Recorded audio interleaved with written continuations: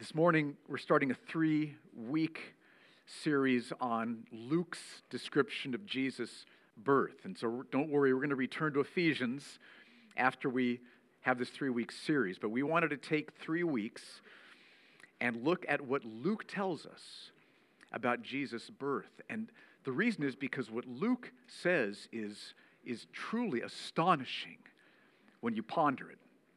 Because Luke says that there was a virgin, Mary, who became miraculously, supernaturally pregnant and gave birth to Jesus. And Luke tells us that Jesus is the Son of God. He's not just a man, not just a baby. He is a man, but he's also fully God, born to this Virgin Mary. Luke tells us that Jesus is the Messiah who had been promised for thousands of years in the Old Testament. All those years, God had promised the Messiah is coming, the Messiah is coming. And in the birth of Jesus, the Messiah came. Luke tells us that Jesus is the Savior who saves people like you and me from our sins. And Luke tells us that Jesus is the King of the world, the King of the universe, whose rule and reign and kingdom will never end. So that's what Luke is going to tell us in these next weeks about Jesus. And as I was thinking about that this week, it just struck me. Luke's message changes everything. Just totally changes the equation of what's going on in our lives. Because what it means is that the God of the universe, the God who's created everything, the God who rules over everything, he has come to earth in the person of Jesus. He didn't just send a representative, he came. God in the flesh. And what this means is that we can know God is real and we can know what God is like by looking at Jesus. There he is, God, here. This means that we can be forgiven for all of our sins, instantly forgiven for all of sin's guilt by trusting Jesus. And that we can be progressively freed from sin's power by trusting Jesus. Beautiful freedom from sin. This means that we can have our hearts filled with joy in knowing God through Jesus. That's what this means. As we're forgiven, the joy we've been looking for all of our lives, we're not going to find it anywhere else except in him. Knowing God through Jesus fills us with joy. This means that our lives, what are they all about? They're all about helping each other to trust the Lord Jesus and bringing others to trust Jesus. That's what life is all about. And this means that death is not the end, is it? Just like Jesus rose from the dead. Those who trust Jesus will be raised from the dead. And forever we will join with all the redeemed from every nation, tongue, and tribe, worshiping, praising, glorifying, knowing God in Jesus. So Luke's message changes everything. We're going to unfold this and explore this in these next weeks. But see, Luke knows that not everybody's going to believe his message. And so in the first chapters of Luke, he gives us 3 reasons why we, the readers, should believe what he says about Jesus. So this morning, I want to show you these 3 reasons why we should believe what Luke tells us about Jesus. And the first reason is this. We should believe what Luke tells us about Jesus because what he writes is based on carefully researched eyewitness accounts. Start with verse 1, Luke chapter 1. Luke chapter 1, verse 1, he says, "Inasmuch as many have undertaken to compile a narrative of the things that have been accomplished among us." Now, pause there. So he's saying there were many people who investigated and researched the story of Jesus. And where did they get their information? He tells us in verse 2. "Just as those who from the beginning of Jesus' life were eyewitnesses," underline that word, "and ministers of the word have delivered them to us." So the researchers described in verse 1 got their information from eyewitnesses who had been with Jesus from the very beginning. They got their information from eyewitnesses who then became ministers of the word. They went around teaching people about Jesus. Now, this certainly would have included the apostles, like Matthew, John, Peter, who were eyewitnesses with Jesus and ministers of the word. Okay, so who was Luke then? Well, Luke, most of you know, was a medical doctor, and he traveled with Paul on Paul's missionary journeys, helping Paul preach the gospel, raise up elders, plant churches. So Luke was a medical doctor, traveled with Paul, and Luke had heard about Jesus from the very beginning from these eyewitnesses, from these ministers of the word. And so what did Luke do with all that he heard? He tells us in verses 3 and 4. He says, "It seemed good to me also, having followed all things closely for some time past, to write an orderly account for you, most excellent Theophilus." Who's Theophilus? Theophilus was probably a well-known believer, and Luke is writing this for Theophilus, dedicating this to Theophilus. So to write an orderly account for you, most excellent Theophilus, that you may have, underline this word, certainty concerning the things you've been taught. So Luke wrote this letter, gospel, so that Theophilus and the rest of us who are reading it would have certainty about Jesus' birth and life and death and resurrection. So that's the first reason we should believe what Luke tells us about Jesus, because what he writes is based on carefully researched eyewitness accounts. Now think of what this means. This means it's based on reports from people who actually were there when these events took place. So they saw, as we'll read in a moment, Zechariah coming out of the temple, unable to speak. They saw that happening.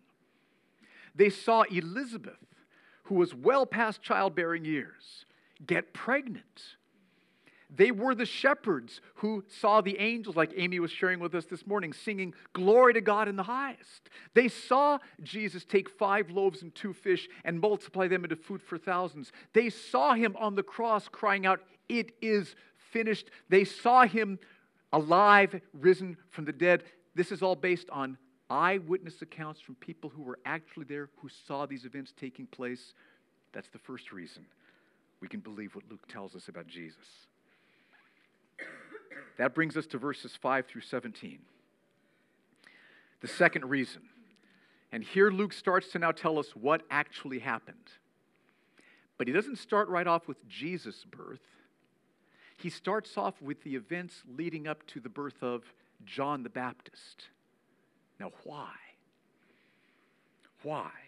It's because this is the second reason we should believe what Luke writes about Jesus. It's because of what the angel says about John the Baptist. Start with verse 5. "In the days of Herod, king of Judea, there was a priest named Zechariah of the division of Abijah. And he had a wife from the daughters of Aaron, and her name was Elizabeth. They were both righteous before God, walking blamelessly in all the commandments and statutes of the Lord. But they had no child, because Elizabeth was barren, and both were advanced in years." So get the picture here. Zechariah and Elizabeth, faithful to the Lord, loved the Lord, part of the people of Israel. But for years, decades, they'd not been able to get pregnant. And now they're beyond childbearing years. 80s, 90s. So what happens? Verse 8. "Now while he was serving as priest before God, when his division was on duty, according to the custom of the priesthood, he was chosen by lot to enter the temple of the Lord and burn incense. And the whole multitude of the people were praying outside at the hour of incense." So Zechariah had been chosen by lot to go into the temple Twice a day, a priest would go in and burn incense, and so it was his turn now. And so he goes in to burn the incense. Many people are outside praying. Verse 11, what happens next? And there appeared to him an angel of the Lord, standing on the right side of the altar of incense. Now, when you hear the word angel, please don't think of a pudgy cherub sitting on a cloud, plucking a harp, okay? Please get that picture completely out of your mind. It's not at all what we're talking about. Angels are spiritual beings sent by God to help followers of Jesus. Most of the time we don't see them, but sometimes we do. Sometimes they appear as people. We see that a lot in the Old Testament. But other times they appear and they are shining with glory and power and radiance. And that's what happens here.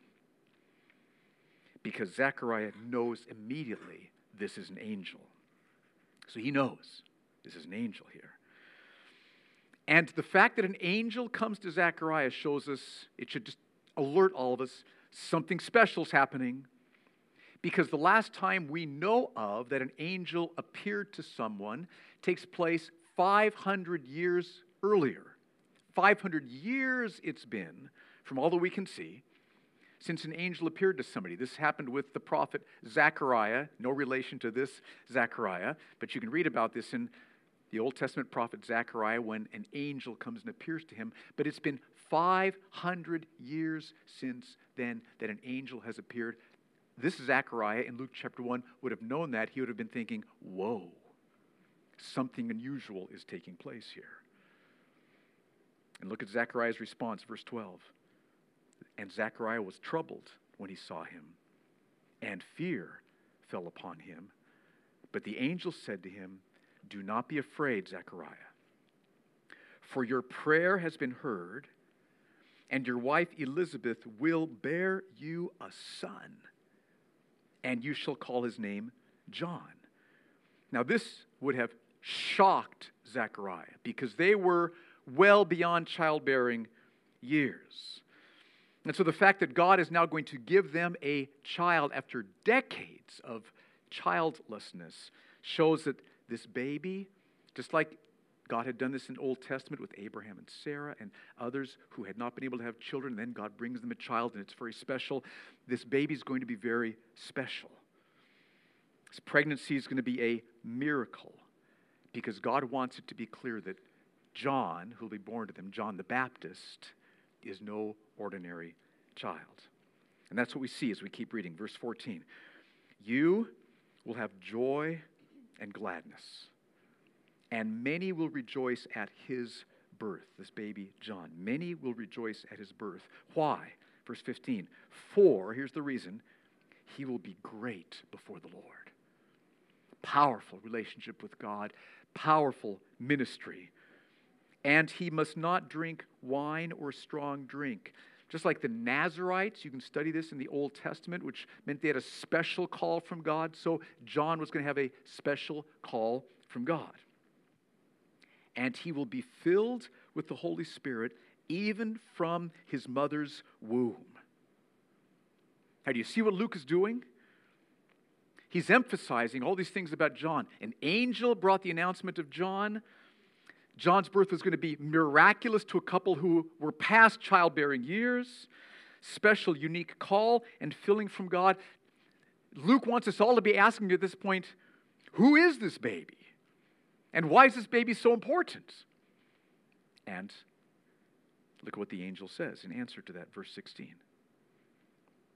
And he, this baby, John, when he grows up, will turn many of the children of Israel to the Lord their God. Now this is breathtaking because for hundreds of years, the vast majority of God's people, the vast majority of Israel had turned their backs on God. There'd always been a remnant of believers, faithful believers, but the vast majority of Israel, like the scribes and the Pharisees, for example, they were just in it for the money and for the fame. They didn't know God at all. Or people like Zacchaeus or Matthew who just loved money. So the vast majority of Israel were turning their backs on God. But the angel tells Zechariah, your child, John, the son born to you, is going to turn many hearts from the people of Israel back to the Lord, their God. And because Zechariah knew the Old Testament, this would have shocked him. Because he would have known what the Old Testament prophesied. He would have known the Old Testament said that in the future, God's going to send the Messiah, the long-awaited Messiah who will come, bring salvation, bring forgiveness of sins. In the future, God's going to bring the Messiah. But not only that, the Old Testament also said that right before the Messiah comes, God's going to send his messenger who's going to prepare people for the coming of the Messiah, who's going to turn people's hearts back to the Lord to prepare them for the coming of the Messiah. And so at this point, Zechariah would have been wondering, is it possible? Could it be? Could my child, my son, John, be this promised prophet who the Old Testament said would come like the prophet Elijah, who will turn people's hearts back to the Lord and prepare for the Messiah? Could that be? And what the angel says next in verse 17 shows that the answer is yes. Start with verse 16 to get the flow of thought.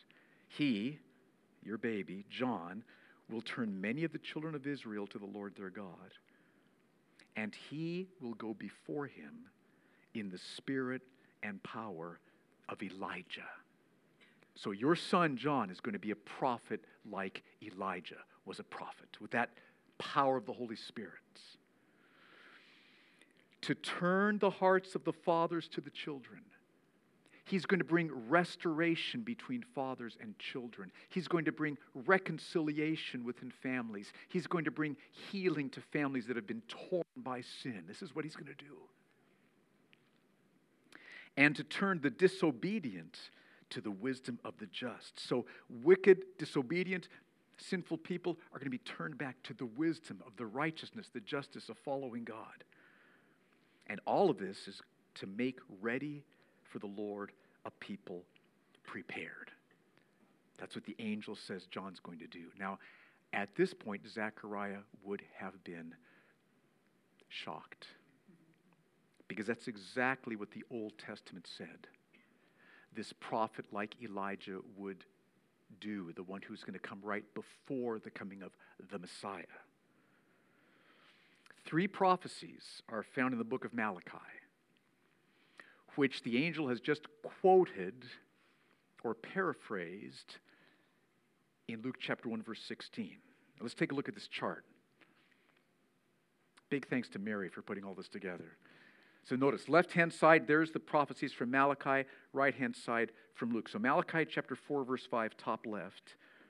Malachi prophesies that God will send you Elijah the prophet before the great and awesome day of the Lord comes, before the Messiah. And then Luke chapter 1, verse 16, the angel says, he will go before him, that is God, in the spirit and power of Elijah. Then Malachi chapter 4, verse 6, next one down on the left. He will turn the hearts of fathers to their children, and the hearts of children to their fathers. And look what the angel said, Luke chapter 1, verse 16. This little baby, John, when he grows up, he will come to turn the hearts of the fathers to the children. Exactly what Malachi chapter 4, verse 6 said. Then Malachi chapter 3, verse 1. God says, behold, I send my messenger, and he will prepare the way before me. And the angel said in Luke chapter 1, verse 16, to make ready for the people, for the Lord, to make ready for the Lord a people prepared. So see, in the Old Testament, there were prophecies that in the future the Messiah would come.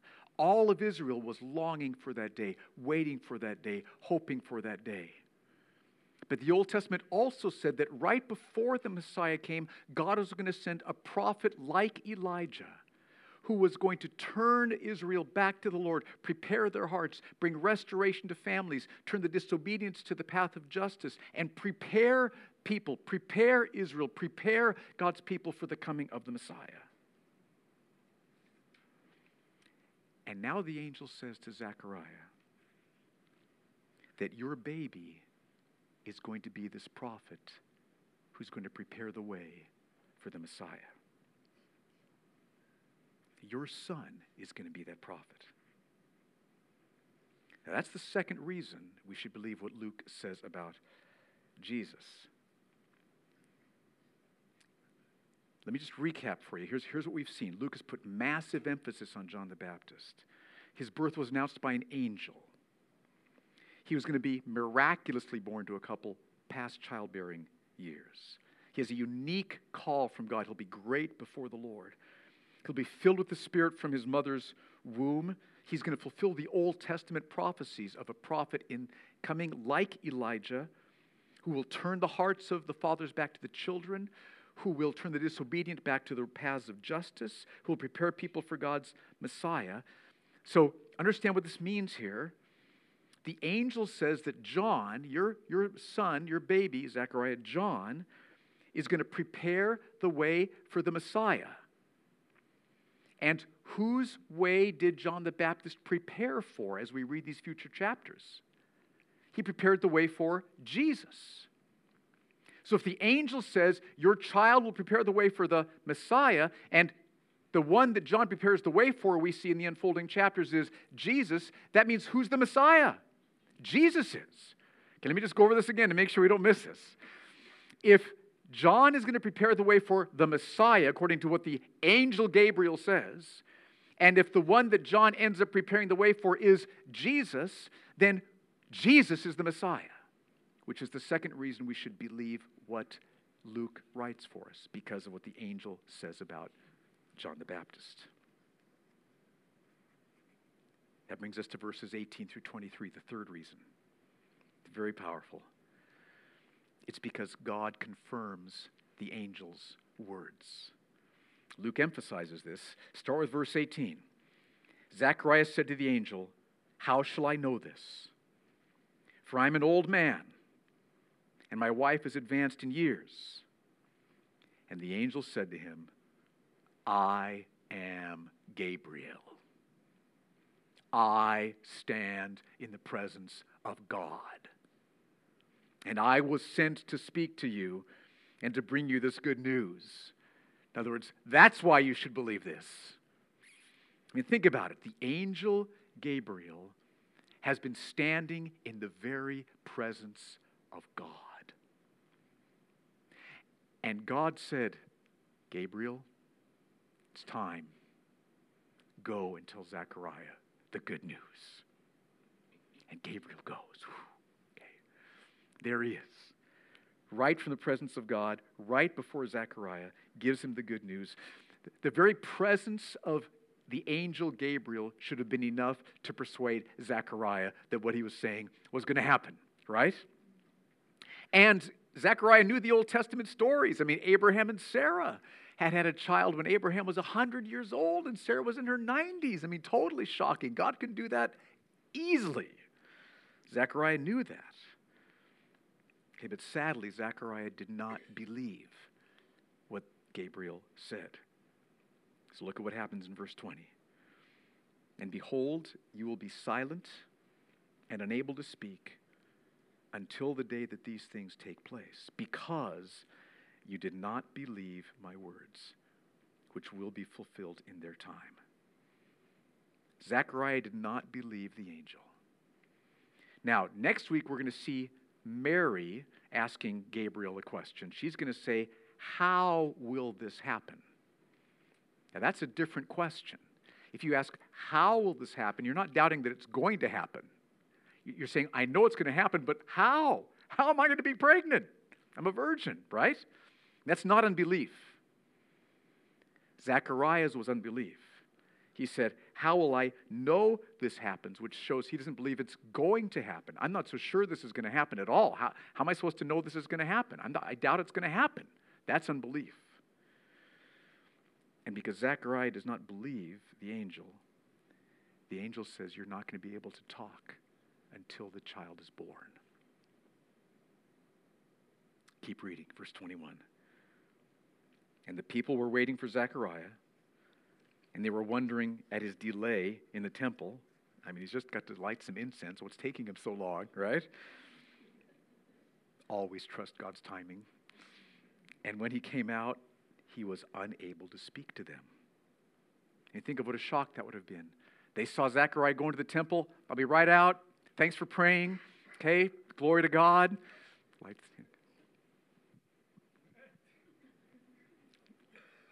Anyway, I don't know what he would have done.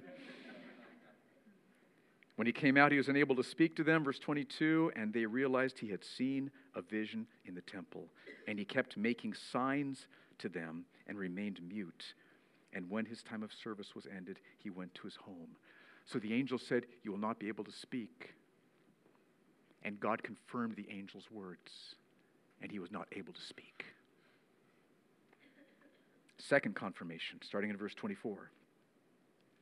After these days, his wife Elizabeth conceived, got pregnant. This is not a virgin birth, okay? This is that Zechariah and Elizabeth became pregnant. Elizabeth conceived, and for 5 months she kept herself hidden, saying, "Thus the Lord has done for me in the days when he looked on me to take away my reproach among people." So she was just so blown away by what God had done. She mulled these things over for 5 months. Look at what God has done for me. And this is going to be the prophet like Elijah who is coming to prepare the way for the Messiah. The Messiah is coming, and my son is going to prepare his way. It would have taken at least 5 months to wrap your heart and mind around that. But you see that, again, God is confirming the angel's words. The angel had said all this about John. Okay, is that going to be true? Well, the angel also said that Zechariah won't be able to speak. And miraculously, Zechariah was unable to speak. And the angel had also said, Elizabeth's going to get pregnant. And Elizabeth got pregnant. And so by God confirming the words of the angel, God is confirming all the words of the angel. God is there with miracles showing Zechariah, showing the people, showing us who read today, showing Luke, showing us this is all true. And that's the third reason we should believe what Luke says about Jesus, because God confirms the angel's words, which includes words about John, who would be the prophet preparing the people for the coming of the Messiah, which meant that right after John would be the coming of the Messiah. And who came right after John? It was Jesus, as we'll see next week. Now, so there's 3 reasons. Now, with that in mind, let me just go back to what we said at the very beginning. I want to remind you, here's what we are seeing and are going to see Luke showing us in these next weeks, in these first chapters of Luke. He's going to show us that a virgin, Mary, miraculously and supernaturally becomes pregnant and gives birth to Jesus. Unprecedented virgin birth. Luke's going to tell us about this. He's going to tell us that Jesus is the Messiah, who for hundreds and thousands of years throughout the Old Testament had been promised. God's going to send him. He's coming. He's coming. Wait, it's going to happen. Luke tells us that Jesus is the Messiah promised in the Old Testament. Luke tells us that Jesus is the Son of God, not just man. He is fully man, but Jesus also was fully God. We were talking about this in home group this week. Think of Jesus being in the manger. He's fully God. Here's God in the flesh. Amazing. God didn't send a representative. God came in the person of Jesus. That Jesus is the Savior who saves people from their sins. And that Jesus is the King whose kingdom will never, ever end. Think of all the things in this world that are going to end. His kingdom will never end. That's what Luke is going to tell us. And Luke begins his story about Jesus by giving us 3 reasons to believe what he's going to tell us. First, because what he writes is based on carefully researched eyewitness accounts. Second, because the angel says John will prepare the way. Zechariah's son John is going to prepare the way for the Messiah, and the one who John prepares the way for is Jesus, which means that Jesus is the Messiah, just as Luke said. And third, because God's words confirm God's miracles confirm the angel's words, including the angel's words about John and his role in preparing the way for the Messiah. So we should believe what Luke tells us about Jesus. You should believe what Luke tells us about Jesus. And what he tells us changes everything. Let me just remind you, I said these at the beginning, so just let these sink in. This is what it means, part of what it means, that Jesus is the Messiah. It means that God has come to earth in the person of Jesus 2,000 years ago. There's lots of other religions. Lots and lots of other religions. We live in a nation full of other religions. But God, the creator of the universe, has come to earth in the person of Jesus. And Jesus said, I am the way, the truth, and the life. No one comes to the Father but through me.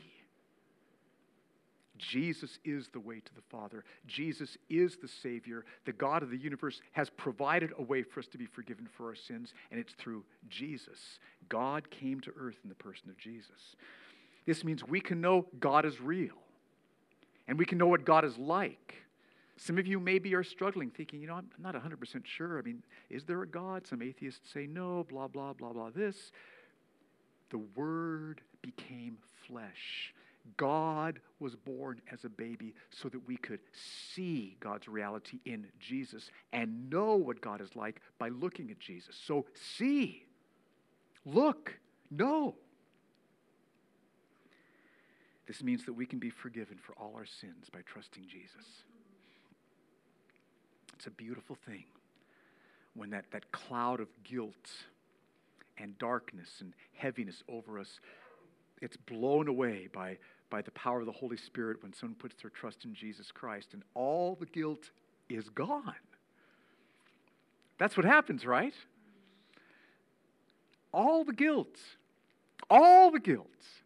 is gone. Never again are you guilty before God because of trusting Jesus. All that comes to you from God is just now mercy and love and goodness and delight. That's all that's coming to you. Never will there be condemnation. Never will there be punishment because of Jesus. This is a game changer, what Luke tells us here. And we can have our hearts filled with the joy of knowing God by trusting Jesus. What have you been seeking to fill your heart? What have you been looking to for joy lately? Every one of us in this room, we have lived long enough to know that nothing out there besides Jesus, knowing God through Jesus, is going to satisfy us. How many more times do you need to be disappointed? How many more? I say let's just put a stop to that. Okay? Let's just set our hearts on the Lord God, knowing Him in Jesus, and seek our heart fullness in Him. In Him was life, and the life was the light of men, like Aaron preached for us last week. The life you're looking for is only found in knowing God in Jesus. This is a game changer. Everything else will disappoint. He will never disappoint. This means that life is about helping each other trust Jesus and bringing others to trust Jesus. What are you giving your life to? I know you got your job, very important. Okay, taking care of kids, keeping the house. These things are all important. Don't stop those. But what are you giving your life to? What's the purpose for those? What's your purpose for those? The purpose of life is to help each other trust Jesus. That's what we're doing in our home groups. So we do in our families, helping each other trust Jesus and bringing others to trust Jesus. God's called you, and He's equipping you to be a fisher of men, to make disciples. Are you pursuing that? This is a wonderful Christmas season. Just like Phoebe said, a wonderful opportunity to do that.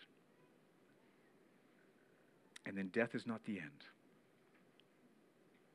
Jesus the Messiah, he died on the cross to pay for our sins, but then he rose from the dead. And one of the reasons he rose was to show us this is what will happen to you.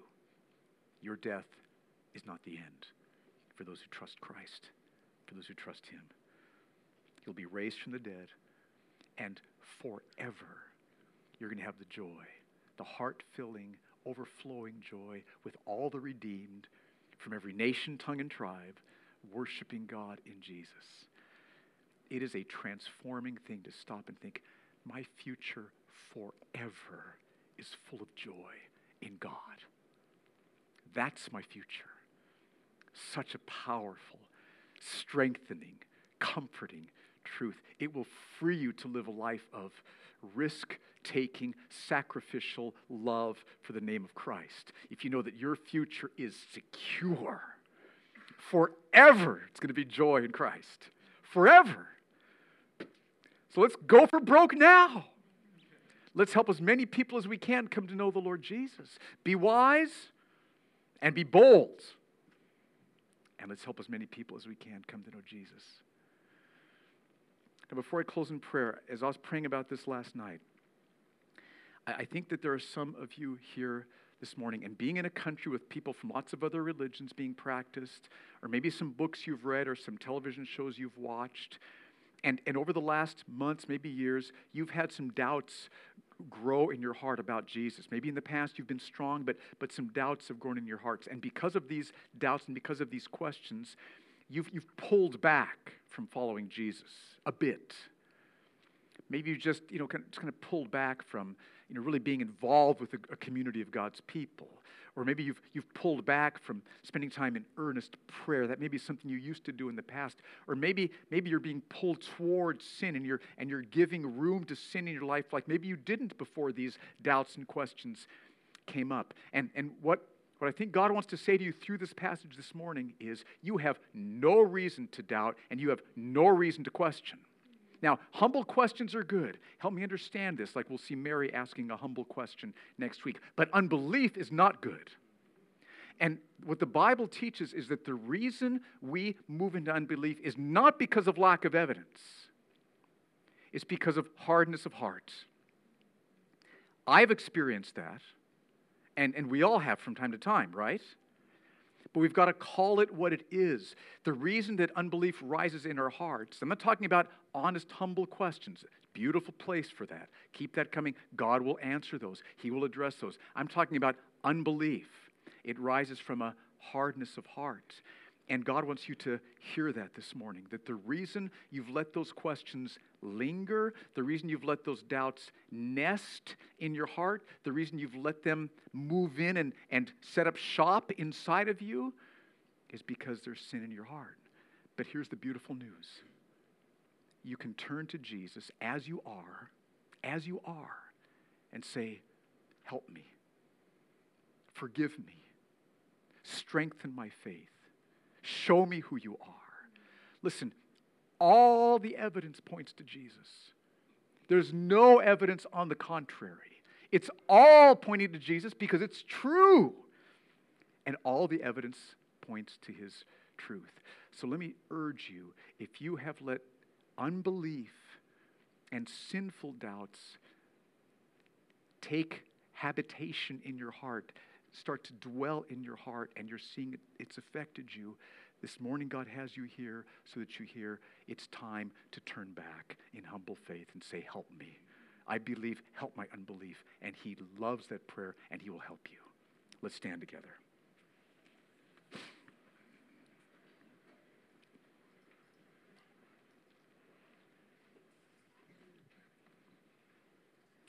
God, I pray that you'd bring your power upon every single one of us right now. These truths that Luke tells us about Jesus, they change everything. They change everything. So I pray, Lord, that you would touch our hearts now. Lord, those who are under a cloud of guilt, help them to see the Messiah has come and forgiveness is here. Help them, Lord. Lord, those who are purposeless, who really don't have a clear purpose for their lives, help them see that their purpose is to strengthen others in faith and bring others to faith. Lord, those who are struggling, maybe they've never heard the truth of Jesus before, let them see that you, God, came to earth in the person of Jesus so that we could see the truth of God and understand who you are in Jesus. Lord, give them faith and repentance right now so that they can come and be forgiven and be changed.